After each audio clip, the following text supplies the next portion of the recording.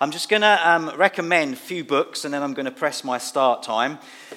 If you were here last week, we began a series on the spiritual discipline of fasting. Sam kicked it off last week. I'm doing week 2 this week, and next week Brian is going to finish the series. So I'm going to be talking about fasting today. If you can just put my first slide up, Peter, please, that would be really good. So my subject today is fasting to grow in holiness. And there's a few brilliant books that I want to recommend. I know quite a lot of people like reading, and we did recommend them last week verbally. I think we certainly did on the Connect Group Leaders WhatsApp group. But Arthur Wallace, brilliant man of God, not alive anymore, but a real father in the faith over the last 30, 40 years, if not longer, wrote a classic book called God's Chosen Fast. I would highly recommend that. That's a pretty easy read. It's very small chapters, but a brilliant classic book on fasting. And then an American author called Scott McKnight has written a very good book on fasting. A little bit deeper, but a very good read. And then what is widely accepted as one of the best books on spiritual disciplines is a guy called Richard Foster. He wrote a book called Celebration of Discipline. And in this book, there is a whole section on fasting and lots of other spiritual disciplines. So if you're thinking towards Christmas and somebody says, what book would you like to buy me this year, or what book would you like to be bought for you this year, I would recommend those books. So much so that actually Joe Card, who was playing the guitar behind me this morning, came to me with a spare copy of the Scott McKnight book and said, I'd like to give that to someone this morning. So who would like this book? Come on then, Lou, you the only hand up. God, typical Christians, eh? You give something free away and they think it's a catch. Well, there you go, Lou. There you go. You can have that book. Thank you very much. There's no worries. Wonderful. There you go, you see. Excellent. Right, here we go then. So last week, Sam spoke to us on this subject, offering yourself to God. My title today is Fasting to Grow in Holiness. And I just want to say a couple of things before we get into this section. I'm going to say a couple of things today that are my own personal conviction. And I'm going to have to leave them with you to weigh for yourself, okay? And that's absolutely fine. They're not controversial things. They're just how I've interpreted different parts of the Bible around the subject of fasting. So I'm going to be sharing a couple of those things today. But I want to just say a couple of things that I think will help us to start with. And the first thing is that fasting is not in isolation to all the other spiritual disciplines, okay? I think when you look at particularly books like Richard Foster's book on the celebration of discipline, and he names a number of spiritual disciplines, I think they all fit together to make a whole picture of why it's really important as Christians we engage in the spiritual disciplines that God has provided for us to use to help us grow and become more effective as Christians. So fasting is not in isolation to other spiritual disciplines. Having said that, and I think I'm speaking from personal experience, of all the spiritual disciplines, fasting is probably the most challenging, or definitely up there amongst the most challenging. And I want to echo Sam's honesty last week that fasting is to me a huge challenge. So I want you to know right from the kickoff this morning, I'm not preaching from a pedestal. All right, I'm not speaking as one who has really cracked this, who is a prolific faster. I try and do it regularly, and I do try and build it into my life. But I want this particular discipline of fasting to become more in me. I want it to be a discipline that I practice much more than I do. And I think one of the reasons for that is that I think particularly for those of us who live in the Western world, we are consumed by things, aren't we? Our culture that we live in is one of excess, and I think often greed. We have been presented to us on so many levels that we can have more, we deserve more, and life is about pursuing pleasure. And that is what is often thrown at us on the media and from the kind of things that are said to us in this part of the world. And so I think I want to quote, and all these slides are going to come up on the screen as we go through, but to quote again what Sam put on the screen last week. Did you notice that Sam stole my lovely PowerPoint. No, I've stolen his, actually. I said to Sam, would you send me your notes and your PowerPoint slides? And then I've just nicked all his slides and put my words in. So here we go. So next slide, please, Pete. It says this. John Mark Comer, when he was putting this work together on Practicing the Way, he says this: fasting is one of the most essential and powerful practices of Jesus, but we neglect it. And so before I come on to talking about fasting growing in holiness today, I want to just share a little something about fasting, because it's not going to come up in this particular series, but I think it is really, really important. And this is one of the things that I'm just throwing at you this morning that I want you to weigh. So let's just read a couple of verses, or two or three verses from Luke chapter 4. It says this. So Luke chapter 4 verses 1 and 2, and then Luke chapter 4 verse 14. It says this. So Jesus is coming into his public ministry as a man, and before he starts his ministry, of all the things that Jesus did in the Gospels, it says that Jesus, filled with the Holy Spirit, returned from the Jordan River, and the Spirit led Jesus into the desert, where the devil tempted him for 40 days. Jesus ate nothing during that time, and when those days were ended, I love this little phrase, he was very hungry. You kind of think, well, I kind of expected that he might be. So that is verse 1 and 2 of Luke chapter 4. But note that when we started reading those verses, it says Jesus filled with the Holy Spirit. But when Jesus comes out of the wilderness, just note the change of word here. In verse 14, it says Jesus returned to Galilee in the power of the Holy Spirit, and stories about him spread through all the area.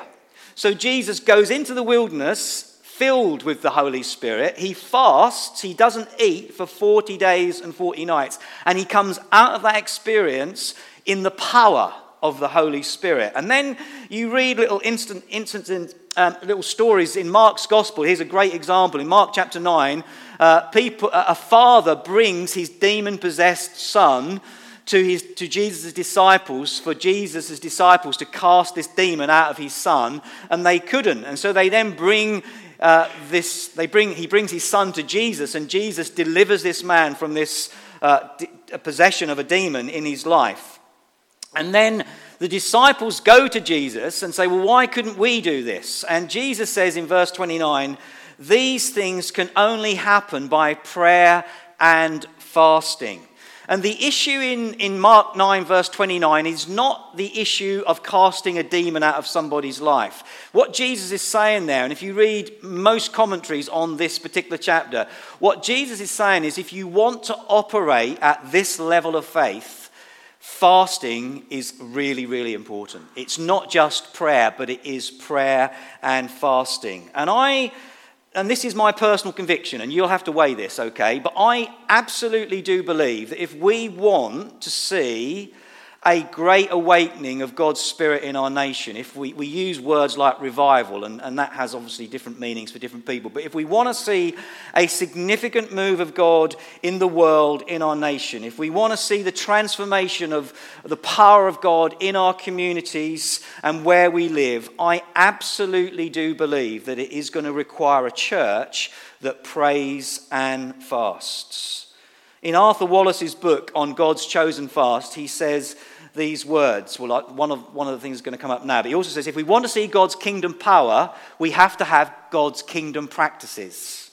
And then he says these words in the book. He says, how can we expect the power to flow if we do not prepare the channels? Fasting is a God-appointed means for the flowing of his grace and power that we can afford to neglect no longer. And it is my personal conviction that if God had a church that was really, really serious about the practice, the spiritual discipline of fasting, I do believe we would see an increased measure of God's power released in the earth.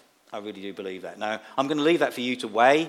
I'm very happy for you to come back and talk to me about that. But I personally believe that if there was a church that was serious about fasting and serious about, that discipline, I think we would see much more of the power of God's kingdom displayed in our communities. So as I stand here today in front of you, I want to increasingly become a man who fasts. So let's come on to our subject today, to grow in holiness. I want to just share with you a few quotes, and if you are following the Practice of the Way course in your Connect group, a couple of these are actually on the video, some I've got from other sources. But here's the first quote.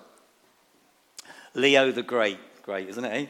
Says these: fasting gives strength against sin, represses evil desires, repels temptation, humbles pride, cools anger, and fosters all the inclinations of a good will, even unto the practice of every virtue. And this comes out of the Anglican Book of Common Prayer, which I think is really good. Thanks, Pete. Next one, please. It says these words: Almighty God, you know that we have no power in ourselves to help ourselves. Keep me both outwardly in my body and inwardly in my soul, that I may be defended from all adversities which may happen to the body, and from all evil thoughts which may assault and hurt the soul, through Jesus Christ our Lord, who lives and reigns with you and the Holy Spirit, one God, forever and ever. Amen. And then my final quote comes from Scott McKnight's book on fasting. He says these words: the foundational sacred moment for discipline of the body and soul is consciousness of sin, consciousness of weakness, the need for God's empowering grace, the desire to cut back in life in order to find our true yearning to grow in love and holiness. What a great quote that is. Let me read that again. The foundational sacred moment for discipline of the body and soul is consciousness of sin, consciousness of weakness, the need for God's empowering grace, the desire to cut back in life, to find our true yearning to grow in love and holiness. So how does fasting help us grow in holiness? Let's have a look at holiness first. The word holy, or the word hallowed, or holiness, appears over 500 times in the Bible. God is holy. God has given us his Holy Spirit to sanctify you and me. And as Christians, we are called to share in the holiness of God. In fact, there's a verse in the Bible that God says, "Be holy as I am holy." So for those of us who are Christians here this morning, we are called by God to share in his holiness and to be people who live holy lives. In Matthew 16, verse 24, Jesus said this to his disciples. He says, "Whoever wants to be my disciple must deny themselves and take up their cross and follow me." To grow in holiness is to become more like Christ. And to become more like Christ requires a denial of myself. Fasting, I think, is one of the best spiritual practices we have to help create a life of self-denial. It's a way of purging and purifying our inner being, our inner self, who we really are. And I don't know about you, but the whole concept of denying myself is a tough one, isn't it? The whole concept of being willing to sacrifice myself so that I can be more like Christ is a really, really challenging thought.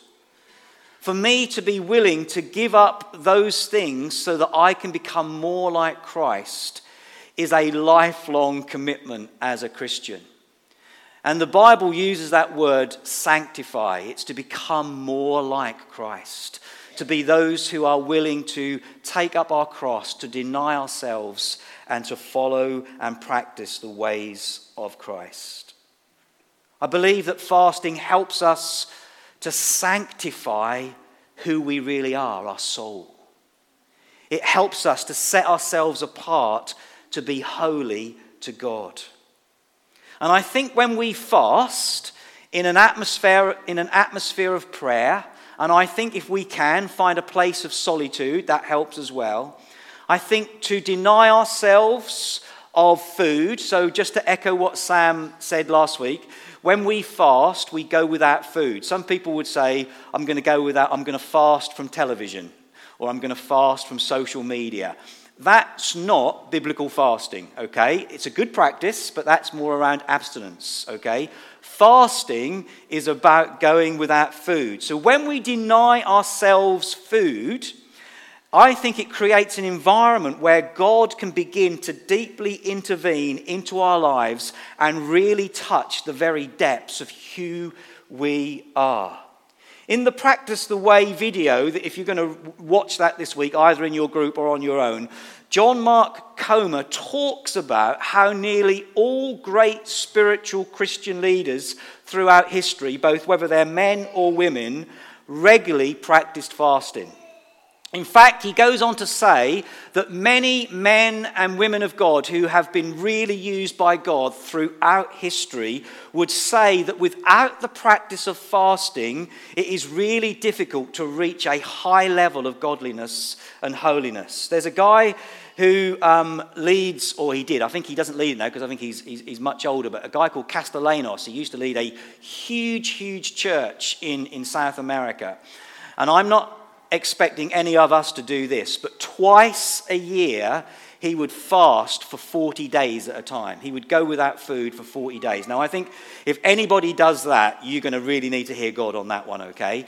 But he would fast twice a year for quite a lot of years, for 40 days at a time, okay?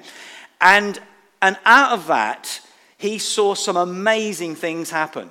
He's one of the few modern-day leaders that have actually been used by God to raise the dead back to life. I think when you read people like Yonggi Cho, who led an incredible revival in South Korea, when you read people like Billy Graham, who preached the gospel very simply to hundreds and hundreds and hundreds of thousands of people across the world. These men not only knew what it was to pray, but they knew what it was to pray and fast. Billy Graham actually said these words once in one of his writings. He said he described fasting as a spiritual experience that drew the believer into the presence and closer to God. I just want to share a little personal story from my own experience. When I was in my late 20s, I was the youth worker for a church in South Essex, and I was on staff in this church. And I was also on the leadership team at the time as well, and our senior leader said to 4 or 5 leaders of the church, I think we should go away for a 5-day fast. And he got that kind of response. It was quite silent when he suggested it. So we all agreed to it, and we all went to West Sussex. We were living in Essex. We travelled down to West Sussex, and we spent 5 days with monks. We went to a monastery, a Catholic monastery. We spent 5 days living amongst these guys. And I can remember, Beryl's smiling because her husband Mike was the one that suggested it. I remember when we got there on the Monday, we were there through the Monday through to the Friday. I remember I have to be honest, it was a stunning environment. There was hundreds of acres of beautiful grounds. There was gardens everywhere and all that. And I get shown to this little room, and there's this single bed, very basic, and there was this little wooden bedside cabinet and a chair. And I take my bag in. I'd got no mobile phone on me.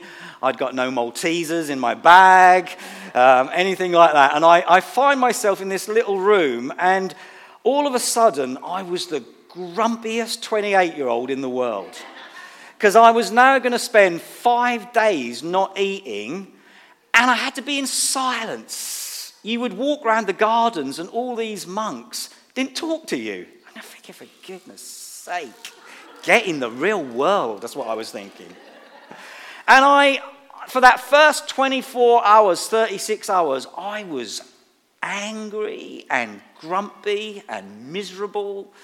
and I didn't want to be there, and leading a youth work back in Essex was much more exciting. I'd much rather be in school speaking to kids about Jesus than being stuck in the middle of the West Sussex countryside with a bunch of monks not talking and not eating for 5 days. And I was just like all over the place in my emotions and in my head and just not in a happy place. And on the second day of this, so we just kind of had 24 hours, 36 hours of silence and not eating. We had 1 hour a day where we could meet together as a team to talk.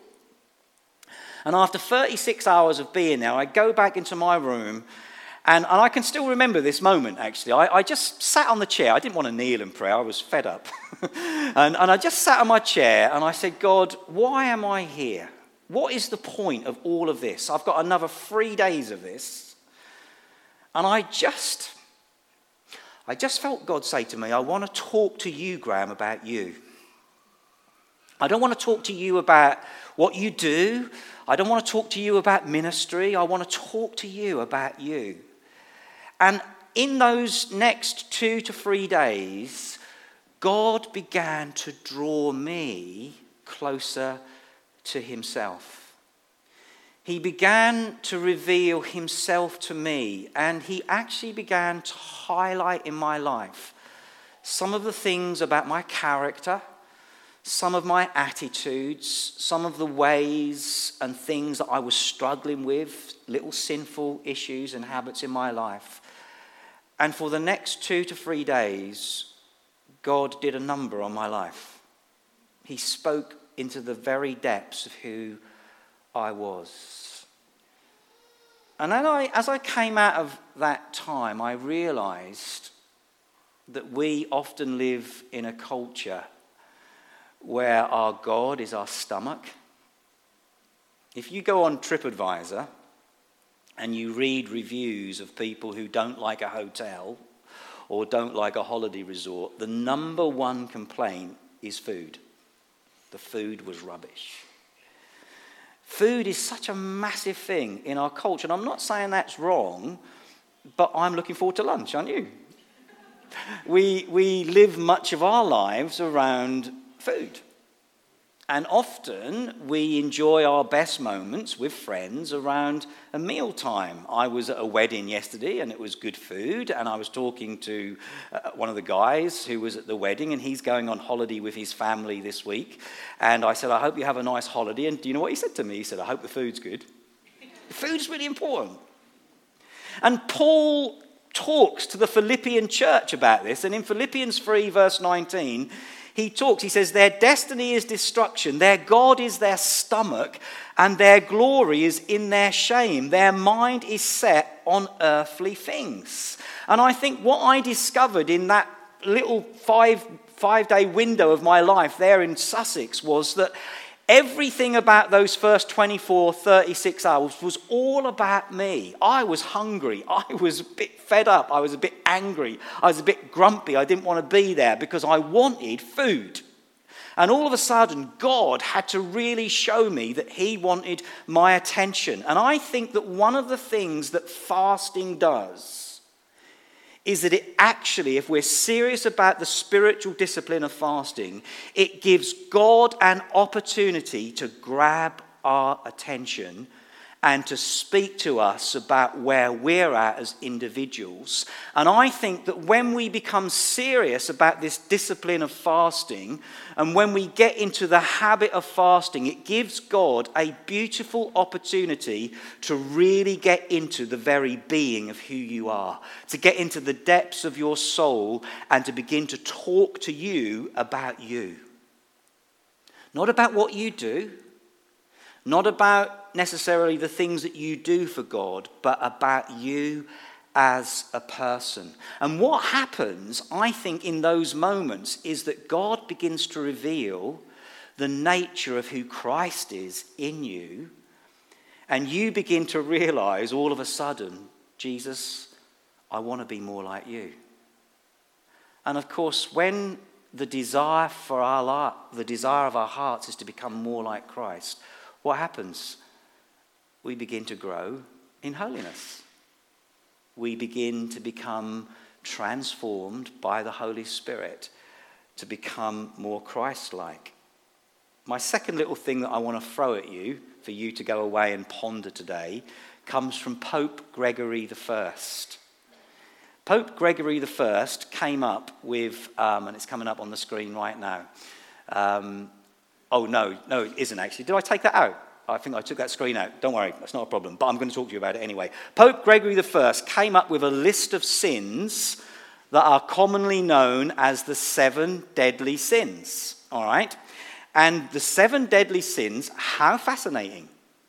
Gluttony, greed, anger, laziness, there it is, pride, envy, and lust.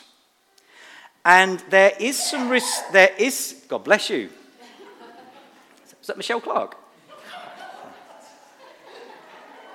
I wouldn't work with Michelle, I tell you. Gosh. If that had been me, Michelle said, could you not sneeze a bit quieter, please?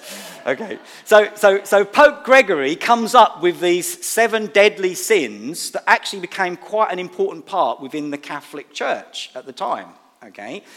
And there is some research that suggests that if we deal with gluttony and greed, there is a knock-on effect on all the other ones. There is some research done that for people who have really learned to not be greedy and not be those of gluttony, actually can have an incredibly positive impact when it comes to sexual immorality. And I just read a little bit about that this week. I won't go into any detail on that, but I just found that quite fascinating, that within the 7 deadly sins, 2 of them, which is quite a high percentage, there's gluttony and greed. And I think that one of the strongholds of our world today is this pursuit of things and therefore the desire to become greedy or to want more. And I think when we get serious about the discipline of fasting, it gives us an opportunity to allow God to examine our hearts, to search our hearts, and to see what is not of him within us and hopefully help us to live more holy lives. Let's read a few verses. I've got 7 or 8 minutes left of my time, and I just want to read these verses, and I just want to leave you with a thought to go away with today, okay, that I think will help us. So there's a bit of a Bible reading coming up now. I'm going to read 9 verses, but I think it's worth reading. It's Romans chapter 7. And it's a very, very famous chapter, Romans chapter 7, and it's probably words that many of us have read. I'm going to ask a question after I've read them, okay? This is what Paul says to the church in Rome. I do not understand what I do. For what I want to do, I do not do. But what I hate, I do. And if I do what I do not want to do, I agree that the law is good. It is no longer I myself who do it, but it is sin living in me. For I know that good itself does not dwell in me, that is, in my sinful nature, for I have the desire to do what is good, but I cannot carry it out. For I do not do the good that I want to do, but the evil that I do not want to do. And this I keep on doing. Now, if I do what I do not want to do, it is no longer I who do it, but it is sin living in me that does it. Have I already read that bit? No. So I find this law at work. Although I want to do good, evil is right there with me. For in my inner being, I delight in God's law, but I see another law at work in me, waging war against the law of my mind and making me a prisoner of the law of sin at work within me. That's quite a lot there, isn't there? And then Paul says, what a wretched man I am. Who will rescue me from this body that is subject to death? How many of us this morning have this battle going on inside of our lives? The things that we want to do, we don't do. And the things that we don't want to do, we find ourselves doing. And we feel this battle going on inside of us. And often we have this self-defeating cycle we get stuck with that has to do with our inner self. And if you read Paul's letters to the churches, you will discover on quite a lot of occasions he talks about this thing called the flesh. He's not actually talking about my skin or my bones or my blood. He's actually talking about the inner person, the person that I really am. And the Bible is really clear on some things. Paul calls this inner person our sinful nature or our flesh. It's the part that stops us living by the Spirit. And I think, and my last two slides are coming up right now, okay? Here's the big one, all right? You should all be able to see this one, okay? Even I can see this with my eyesight, okay? There's this brilliant little phrase in Practice of the Way, which is called starve the flesh and feed the soul. And I think one of the dynamics of the spiritual discipline of fasting is that we starve the flesh. We starve this inner person. We starve this sinful nature. We don't give into it. And out of the discipline of fasting, we begin to feed the soul.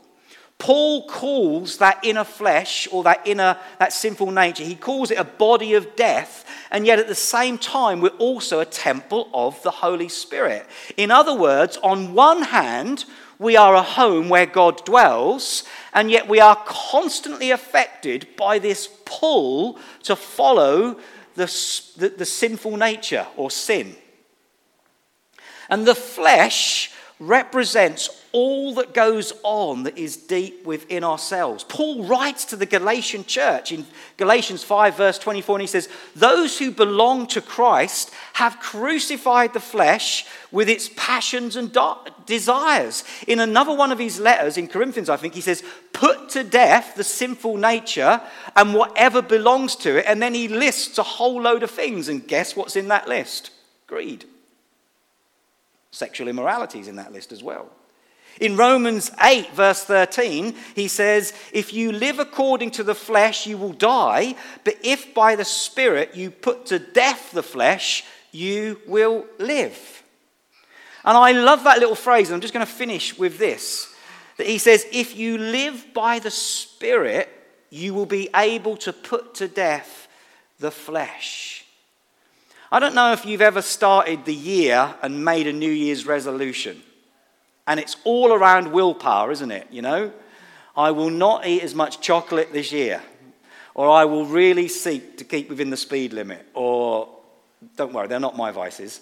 Okay, but maybe at the beginning of a season in life or at the beginning of a year, we make new... But this isn't about willpower. Willpower is not enough. We have to learn to live by the Spirit. And to live by the Spirit, God is asking us to practice the things of the Spirit that will enable us to become more like Christ and to deny ourselves and to live and grow in the whole dynamic of holiness. And I 100% believe with all my heart that fasting is one of the greatest spiritual disciplines of helping us to deny ourselves, to take up our cross and follow Christ. My last slide just says this. I actually have discovered, and this is a personal thing, when I have in my life, and I want to do this more, I dip in and out of fasting, if I'm honest. I try and fast most weeks, but there are times when I fast for 2 or 3 days, and I want to do that more. Like I said, I'm not on a pedestal here today. I find it as challenging as anybody else in the room. But one of the things that I've discovered when I have disciplined myself to fast regularly is that God reveals what's in my heart. And that's what he did in that monastery way back at the age of 28. And that's what he did a few years ago when I had a sabbatical. God began to show me some things about me and began to deal with some things in my life. And I guess ultimately the desire for all of us today is we want to be like Jesus, don't we? We want to pursue a Christ-likeness. And I do believe that the spiritual discipline of fasting helps us grow in holiness for us to become more like Christ. Richard Foster in the Celebration of Discipline says this beautiful phrase when he talks about fasting in his chapter. He says, fasting reveals the things that controls us. Fasting reveals the things that controls us. And I just want to I don't want to bring any condemnation to us this morning. For maybe some of us, we've never fasted. Maybe for those of us at the other end of the spectrum, we fast regularly. Maybe we do it once a week. Maybe we fast for 2 or 3 days at a time, or we have longer periods of fasting. But what I would encourage you to do is to develop a life of fasting, to develop the discipline of fasting within your life. Because I think in that, God begins to examine our hearts, examine our lives, show us who we are, reveals Christ to us, and draws us to a place where we can become more Christ-like and therefore grow in holiness. So quite a challenge. I don't pretend that this is easy, but I want to encourage you, as much as you love praying, build fasting into your life. And there's lots of little aids in the material that we're going through right now. Sam and I talked this week about how we, at the end of this 3 weeks, we might put a little kind of package together to send to everybody with some helps. But I want to encourage us all this morning, look to build the discipline of fasting into our lives and just see what God might begin to show us about ourselves and lead us into becoming more godly and more holy. Bless you. Thanks for listening.